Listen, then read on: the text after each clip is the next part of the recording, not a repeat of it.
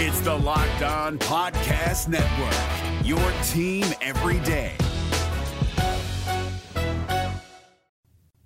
BYU basketball, tough loss as they go to Norman, Oklahoma, Tuesday night. 82-66 is your final. And this was a game in the first half that BYU was hanging tough, folks. We all watched this game, and you watch BYU go toe-to-toe with an Oklahoma team that was at home, inside their home gym there at Noble Arena. And the thing about this game is it felt like it was about 2 minutes to go looking back on it from my perspective. It's about 2 minutes to go in the first half. Remember, BYU finished the half on the wrong end of a 5-0 run that allowed Oklahoma to tie up the game at 34-all at halftime. BYU seemingly couldn't buy a bucket in those final 2 minutes, and looking at how the second half played out, where BYU gave up nearly 50 points in the second half, I think that 2-minute mark, roughly, give or take, it's not an exact number, it's just my recollection of the game, is I felt like BYU's legs started to give out on them at that point, and in the second half, they'd never found that second wind they needed to come back and win this game on the road.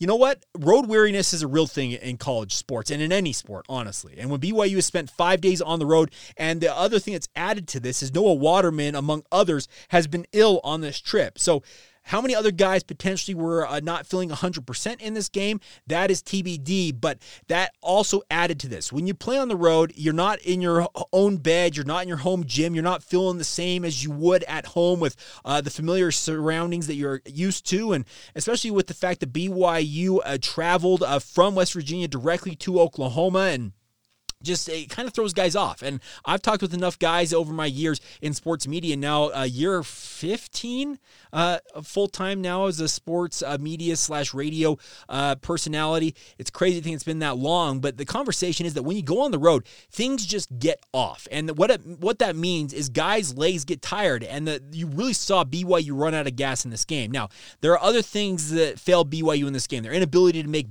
really routine layups, or some people call them bunnies, at the rim really hurt them. BYU ended up shooting just 36% in this game. That is ice cold from the field. BYU only got up 26 attempts from three, and there was, I think it was like 4 or 5 minutes to go in the game. It was something like they only had 17 attempts at that point, and they only made 8 of those. So the shooting numbers for BYU abysmal. 30.8% from the field from three. As I mentioned, it's actually technically 35.9% from the field overall. It's just not good enough for BYU. And the crazy thing about this is you look at some of the other stats that typically in losses for BYU that stand out that make you think, okay, that's a big reason why they lost this game. Well, BYU only had 8 turnovers in this game, so they held their own in the turnover margin because they matched Oklahoma with 8 turnovers. I've talked often on this podcast that I believe if BYU keeps their turnovers under 10, typically they're going to win basketball games. But this was a game, once again, that I feel like BYU simply ran out of gas, and that's disappointing because this was an Oklahoma team that they had their struggles in this game, but they came on strong in the second half, and their ability to find their second win and run BYU in the second half gave them the win. They shot 49% from the field. They didn't shoot much better from three overall, 9 of 26. That's 34.6% for them. They did shoot 29 free throws to 16 for BYU, but that's kind of the story for BYU all season long. They're one of the least free throw shooting teams in the country. That's just kind of a byproduct of the way that BYU plays. It's not a product where they're going to go to the rim constantly and try and draw fouls. It's just not how BYU operates. But the shot selection at times in this game also baffled me at different points. Jackson Robinson, in his homecoming to Oklahoma, ends up 2 of 7 from the field, 1 of 4 from three, 8 points overall. So not the night that he was expecting to have in 34 minutes of action. I feel like at times for like a guy like Robinson, he has got a preternatural ability to be an impactful basketball player, but there are times he is far too passive on the court. And it's not coming off as a criticism directly about him, and it's not going to absolutely kill BYU to have him be passive, but you'd like to see him, especially in a game that's in front of family and friends. I think the broadcast said that he had 36 tickets he handed out to family and friends who had traveled from Ada, Oklahoma to Norman for this game. He would have liked to have a better game in this game. Honestly, 8 points was not what he was probably expecting in his mind, but his shot selection at times in this game really just baffled me. Some of those deep threes he was taking when it's early in the shot clock, it doesn't seem like they're in rhythm. Those are the type of shots that you need to get rid of in your shot selection if you're Jackson Robinson. He's not the only one. Noah Waterman ends up with just 3 points. Funny enough, those 3 points are the first 3 points in a true road game for him in the Big 12. It's crazy to think that he has played this many games for BYU, 9 of them in all in the Big 12 so far, and just 3 points to his name. Now, Noah was under the weather in this game. He came up sick on Saturday going into the West Virginia game and gutted it out to play 17 minutes in that one against the Mountaineers. He played 22 minutes in this game, and he very much looked like a guy who was ill. But the thing is, his teammates, none of them really looked like they had the energy, especially in that second half. And as a result, they get boat raced. So tough result for BYU. But we've talked about this on this podcast. I know that DJ and PK have talked about it on the KSL Sports Zone, the show that I produce on a daily basis, that the goal for BYU right now should be go 1-1 each week. So split your games each week, and that's going to get you a pretty nice record. It would have you sitting at 9-9, maybe at the worst 8-10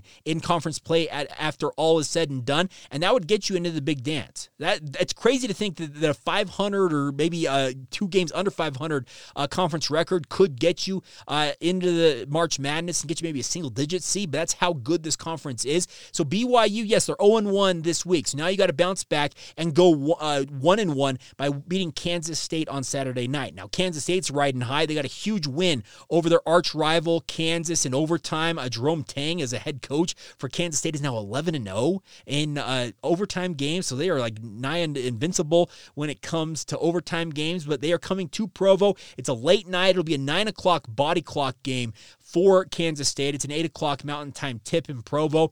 And I'm looking forward to seeing how BYU bounces back from this game. That's one of the hallmarks of this BYU basketball squad is they don't really let losses linger. And that is a positive for this BYU basketball program because this was a disappointing loss. Honestly, BYU hung tough in the first half, but it felt like right at the tail end of that first half, the wheels kind of came off. They were hitting on empty, and the second half was the result of that. It was ended up BYU was 0 of 5 for their field goals to finish out this game. They went 236, but they had multiple scoring droughts in this game, so it's a tough loss. It's a tough one to stomach, but like I said, I think BYU's got the gumption, the wherewithal, the resolve to bounce back on Saturday night, and they need to because you got to go 1-1. You can't afford to now sitting at 4-5 and halfway through the conference season. You don't want to be sitting at 4-6 and then look at the back 8 games of the conference slate and think, okay, we got to pick up, we got to go +2 on the back half to get to 500 on the season. So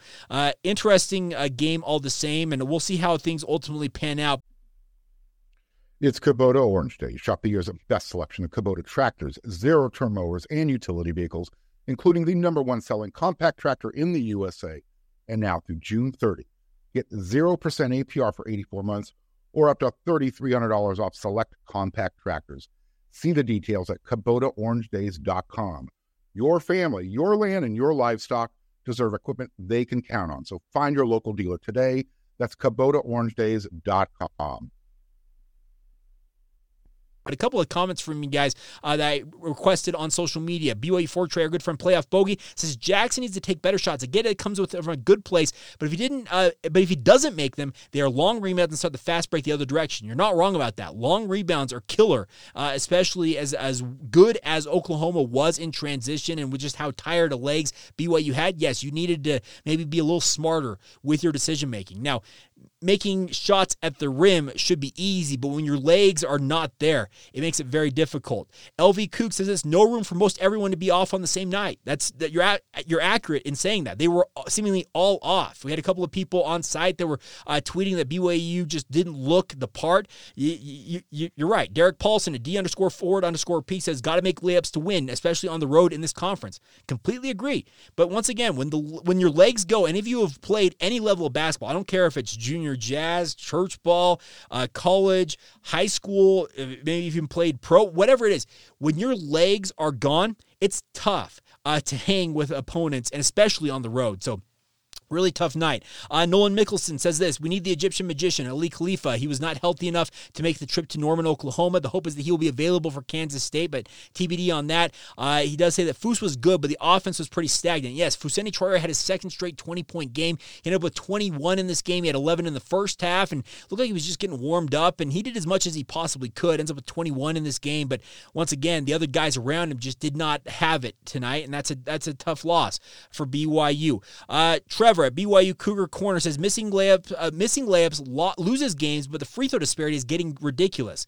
Here's the issue, once again, Trevor, is the byproduct of the free throw disparity is because BYU does not, like I said, attack the rim. And they probably could be a little more aggressive at trying to draw fouls, but it's just kind of a byproduct of the way that BYU plays. That's just my opinion on the matter. Maybe I'm wrong about that. But yeah, the free throw disparity, it just continues to stand out there. And I get that the consternation is there, but once again, I think it's more of a byproduct of how BYU plays. They were minus 13 in free throw attempts in this game against Oklahoma. As Trevor points out, the other 7 games, they've averaged minus 12 in the free throw attempts disparity. But it's a thing that you've got to be able to battle through that. And when BYU's on, does the free throw disparity really matter? Because when they're making their shots like they have in other games, free throws don't really matter. That's the thing about this. BYU got 16, which is above their season average in this game. But once again, I get the frustration. I just don't think it's that big of a deal in my mind. And maybe I'm wrong about that. Let's see. Wild Turkey Fartblown, our good friend Ryan, says not doing the little things rear their ugly head once again. I agree. You have to make those shots. You got to make shots at the rim in particular. And if you just need to figure that out and find a way, maybe slow down just a touch. It felt like the times that Dallin Hall and Foose in particular got a little too sped up on some of the shots at the rim and missed them as a result. Maybe you just need to take that extra kind of half second, take a breath, and then make the bucket. So it's one of those things to watch out. One other thing, 2 other comments real quick we'll get to right here. Include Taj Christopherson says this: we should use a deep rotation in conference. Find a new spark, a hot hand, a deep bench put wide near the top of the net. Give him a chance. It was just a clunker night. Shots not falling. I don't think it was even the X's and O's really. BYU has won all different ways. Couldn't buy a basket. I agree with most of that. The biggest thing I would quibble with in that is the deeper rotation in conference play. BYU has played with a deep rotation. The problem is when Ali Khalifa's not available, okay, that hurts you. When Atiki Alatiki gets 3 fouls in the first half, well, he's going to be glued to the bench. When Noah Waterman's not 100%, well, your rotation dries up really quick, and Mark Pope has proven that he's not comfortable with putting guys like Trey Stewart, Townsend Triple, etc. into the games right now. So the rotation got shortened because of injury and health status, and that's unfortunate, but that's kind of the thing you have to deal with here. So we'll see how they are able to bounce back, and the hope is that good health will be on the way for BYU very, very soon. Let's see. There was one other comment here. Labter... LABTR3 says, worst game of the year. Back-to-back road games are tough. Completely agree with that. And then the final word will go to Talon Jones, a BYU Cougar. Talon J, we just need to hear your voice after this one, Jake.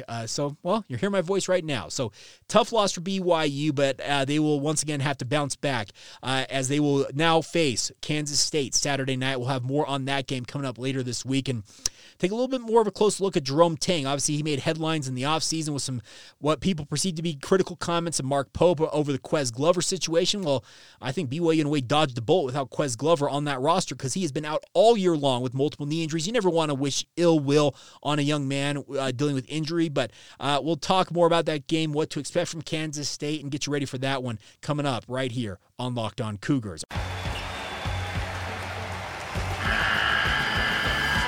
The NCAA tournament is almost here, and listening to Locked On College Basketball will give you the edge you need to dominate your bracket. So don't wait. Find Locked On College Basketball on YouTube or wherever you get your podcasts. Part of the Locked On Podcast Network. Your team every day.